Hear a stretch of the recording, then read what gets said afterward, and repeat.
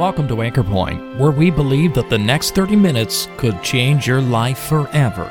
So join us to consider the greatest message ever heard, the good news of the gospel, as well as sound scriptural teaching for believers, all based on the Word of God, the anchor for our souls.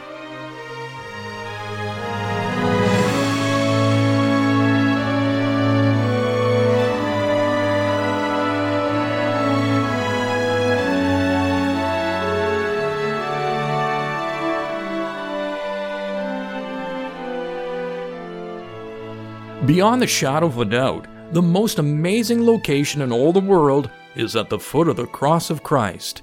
It was there that emotions ranged from horror to peace, from guilt to forgiveness, from terror to calm, from hatred to love, and from unbelief to faith in God. One of the figures who stood out at the foot of the cross was a Roman centurion who commanded a large band of soldiers as they conducted the crucifixion. He was a front-row spectator to the greatest event in all of history. What a tremendous privilege for a hard, ungodly sinner that he no doubt was. Yes, the centurion watched the entire scene. He was there from the beginning of the sordid deed and stayed until its horrific end. And he watched 3 men die in agony that day, but he was moved by the one on the middle cross. What he saw and what he heard caused a response in his heart that changed his life and his eternity. We're going to break in on the crucifixion scene at verse 41. Matthew 27, verse 41, likewise also the chief priests mocking him with the scribes and elders said, He saved others, himself he cannot save. If he be the King of Israel, let him now come down from the cross, and we will believe him. He trusted in God, let him deliver him now, if he will have him. For he said, I am the Son of God. The thieves also, which were crucified with him, cast the same in his teeth. Now from the 6th hour there was darkness over all the land, until the 9th hour. And about the 9th hour Jesus cried with a loud voice, saying, Eli, Eli, lama sabachthani. That is to say, my God, why hast thou forsaken me? Some of them that stood there when they heard that said, This man calleth for Elias. And straightway one of them ran and took a sponge and filled it with vinegar and put it on a reed and gave him to drink. The rest said, Let be, let us see whether Elias will come to save him. Jesus, when he had cried again with a loud voice, yielded up the ghost. And behold, the veil of the temple was rent in twain from the top to the bottom. And the earth did quake, and the rocks rent, and the graves were opened. And many bodies of the saints which slept arose, and came out of the graves after his resurrection, and went into the holy city, and appeared unto many. Now when the centurion and they that were with him, watching Jesus, saw the earthquake and those things that were done, they feared greatly, saying, Truly, this was the Son of God. Last night, for those that were here, you'll remember that I was reading in Luke chapter 23 about the man who was crucified by the side of the Lord Jesus Christ. One of those thieves, or as the Bible calls them, a malefactor, that was crucified with his partner in crime, the other thief, on each side of the Lord Jesus. And I sought, with the help of God, to help you to see the crucifixion of the Lord Jesus through the eyes of that man who was crucified by the side of the Lord Jesus. Tonight I would like you to see that crucifixion, what was done to the Lord Jesus, through the eyes of the centurion, the soldier who was responsible to carry out that act of crucifixion. It's very interesting to contrast these two individuals. I believe that there were many that were saved while this crucifixion was unfolding of our Lord Jesus. I believe there were many. I have no idea how many, because we read here in Matthew chapter 27 and verse 54, it says there were many. There were those, when these things were done, they feared God and said, Truly, this was the Son of God. The centurion joined in with that. And Luke chapter 23 tells us, he said, certainly this was a righteous man. And so there's evidence that this centurion spoke twice. He had 2 statements to make. The one found here Truly, this was the Son of God. The other found in Luke's gospel. Certainly, this was a righteous man. He was profoundly moved by what he saw. And we're going to look at what he saw through his eyes tonight, because it's very unique. And I would say no one else really saw what he saw, because he stood there and observed it all as the one who was in command, the one who was directing every movement of what took place from the time Pilate released him until he opened his mouth and spoke these words, truly, this was the Son of God. I don't know what kind of a man this centurion was. We don't know how old he was. We don't know where he came from. We don't know anything about his background, but centurions were known to be rough soldiers. He likely had a past as long as your arm of things that he had been involved in. He was posted now to Judea. He had a terrible job on his hands because he was in an area where there was lots of rebellion and factions and things that he had to deal with his Roman soldiers under his command. He was under the direct command of Pontius Pilate and likely other men that would direct and control him. He was a rough soldier's man. The Bible tells us about several centurions, doesn't it? In Acts, the book of Acts, we see two centurions. One was Cornelius of the Italian band. The other one was Julius. Both of them, I believe, came to know Christ as their Savior, just as this man here in Matthew chapter 27. But I'm sure he had a past that likely haunted him. Just as the thief who was crucified by the Lord Jesus' side had a past that haunted him. And we read here in chapter 27 that at the beginning of that crucifixion, what were both thieves doing? We read about it, didn't we? They were both casting the same in his teeth. Both of the thieves were blaspheming. But one man changed his mind, and the other died in his sins. One changed his mind in repentance and received Christ and was received right into glory not long after the Lord Jesus died. The other thief went down to hell and lost his soul. And now we see the man who's standing at the foot of those crosses. And he's looking up at that whole scene as it unfolds. And he's watching this man who was on the middle cross. It must have just flooded his soul with thoughts of his past, thoughts of his future. And as he watched the Lord Jesus, he finally realized, this is the one I need as my Savior. I wonder if there's someone in the meeting tonight and you're willing to consider the Lord Jesus in a way that you never have before. In spite of whatever might be in your past, a lot of people stop short because they feel they have such a past that they'll never get saved. And they wonder whether the Lord Jesus could ever save them out of what they've experienced and out of what they've been involved in. And they somehow think because of that past that they don't even want to talk about, and they would forget it if they could. They try to drive it out of their mind, and it torments them. And they think somehow because of that awful past, they're not worthy of ever receiving God's salvation. They think it's too late for them. I've met people like that. I've met people who have told me it's too late for me. I wonder if the thief on the cross thought that. He had every reason to. He had every reason under the sun to think, it's too late for me. Look at what I've done. And now it's all caught up with me, and I'm being crucified for my crimes. You know what? He discovered there was a Savior in tenderness and compassion who was willing to reach out to him with that very hand that was nailed to a cross and give him eternal life.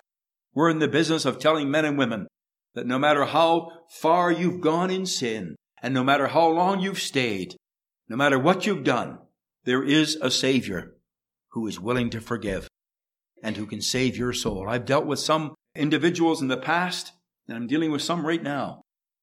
And I'll tell you, sometimes when they talk to preachers, we don't want confessions from anybody. And we don't delve into anybody's past. That's not our job. And sometimes people will just come out and tell us. And they think by shocking us that we'll sort of just throw our hands up and back away and say, well, I'm sorry, but it's too late for you. I've never done that yet with a man or a woman or a young person, because I know in my heart, He is able to save to the uttermost.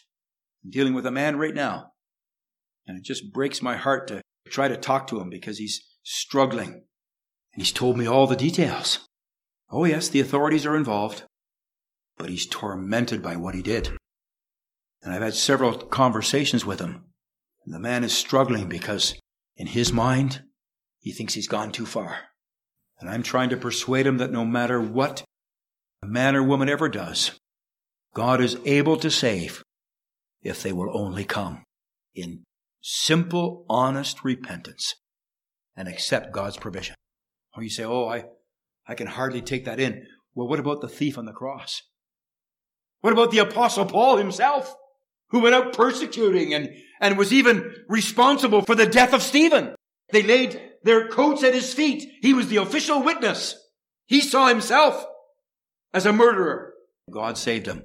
That's why in Timothy he writes of himself as the chief of sinners. And yet Christ died for him, for salvation. And I'm sure this Roman centurion had likely been involved in many a skirmish. Many a man likely was laid lifeless at his feet. But now he's watching the Lord Jesus. And from the time he was sent out from Pilate's judgment hall, that centurion would have been the man who directed everything that took place.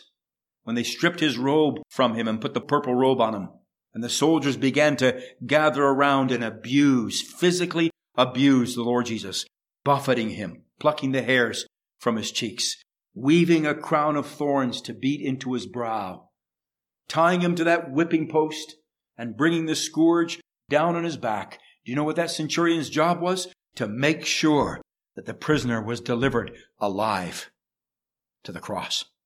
Because those beatings and those things that they did could actually kill the prisoner. His job, one of his jobs, was to make sure the prisoner was still alive and breathing when they nailed him to a cross.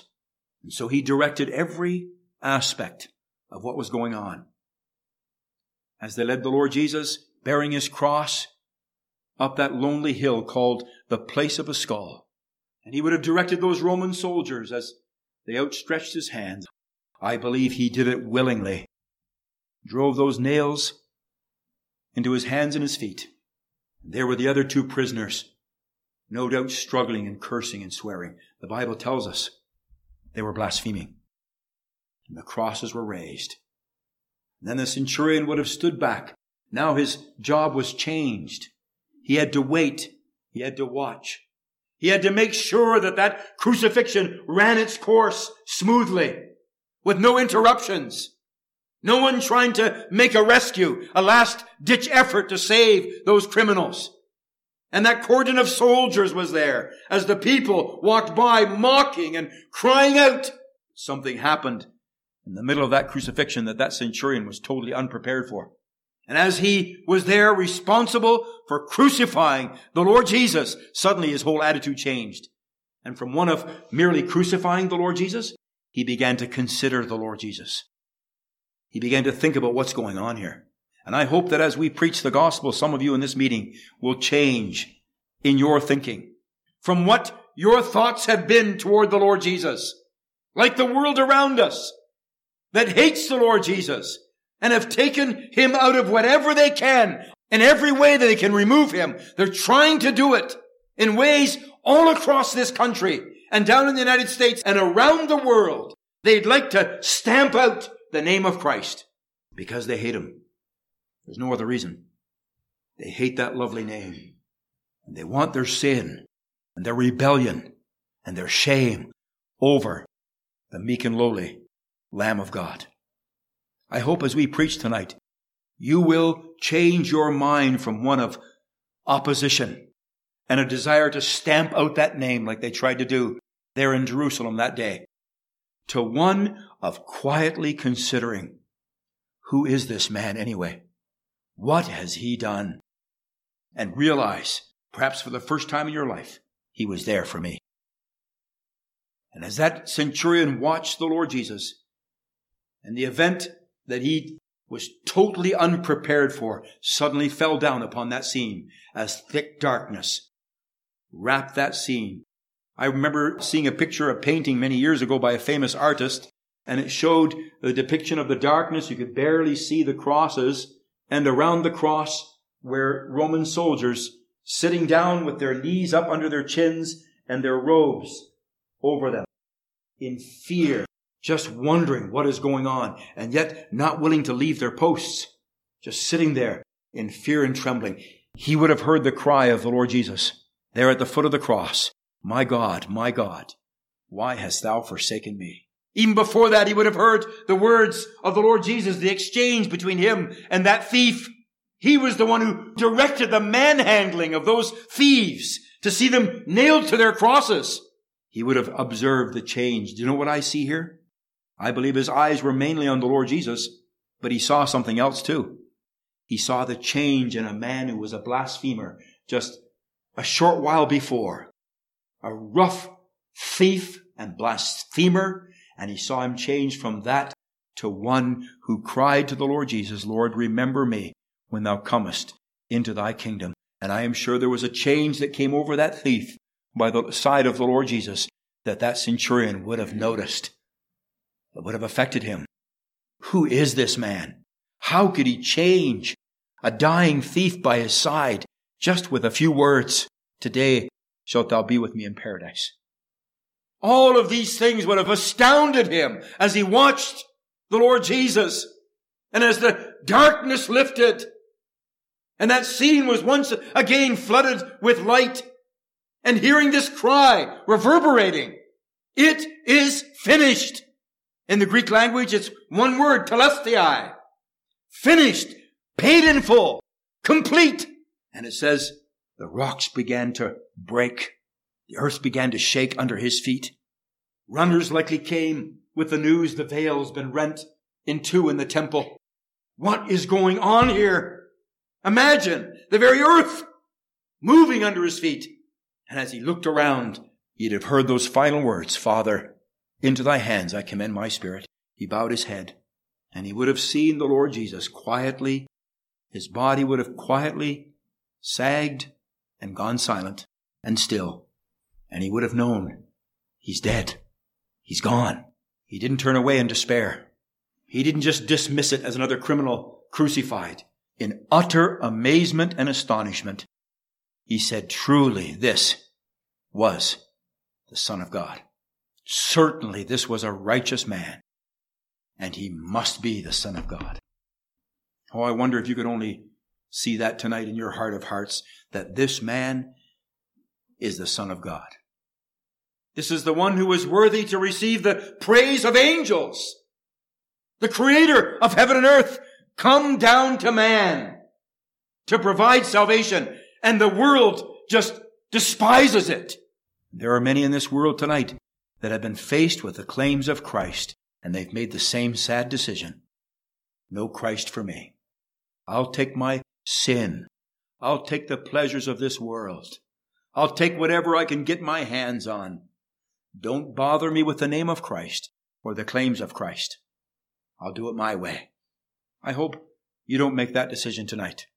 I hope you'll be like this centurion that we read about here in Matthew 27 and in Luke 23, who cried out in utter astonishment. Everything that he heard in his consideration of the Lord Jesus brought him to an open confession. Think of it. He began crucifying the Lord Jesus.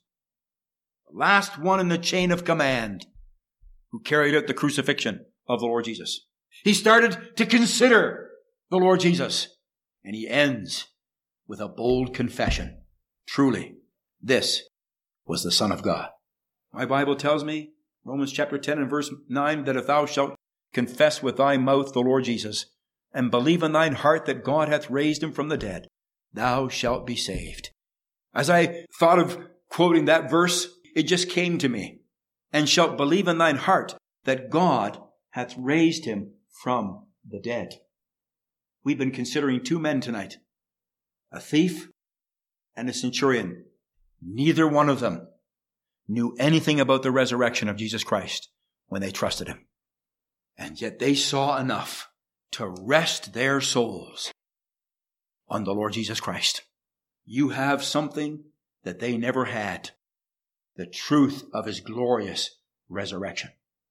But it just came to me for the first time, actually this evening when I was thinking about this meeting. Hadn't really thought about it before. Here are two men that got saved, truly born again, I believe, as they trusted Christ, and they didn't even know about the resurrection. The one would never know on earth. Oh, in heaven, of course. He would have known more details, I'm sure, than we know. The second one never knew until 3 days later, when the news would have spread like wildfire. He's risen. And I am sure that man would have just a settled peace would have just flooded into his soul. And he would know, I made the right decision. I came to the right conclusion. Truly, he is the Son of God. And if you would come tonight and accept what God is providing in the person of the Lord Jesus Christ, you could have the same settled peace and conviction in your heart that he's my Savior and my Lord. I'll live for him, I'll serve him, and I'll spend eternity with him. That can be your portion tonight, if you would only come.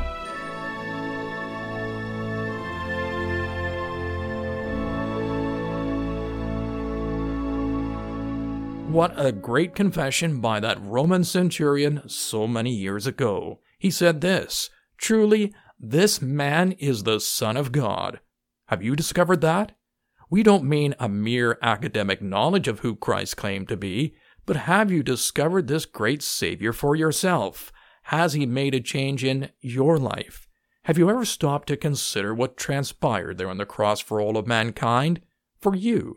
Have you ever looked into your own soul and acknowledged your great need to have your sins forgiven? We trust that today's broadcast will have your eyes opened to the gospel truth, how that Christ died for sinners, and invite you to come to him and to him alone for salvation.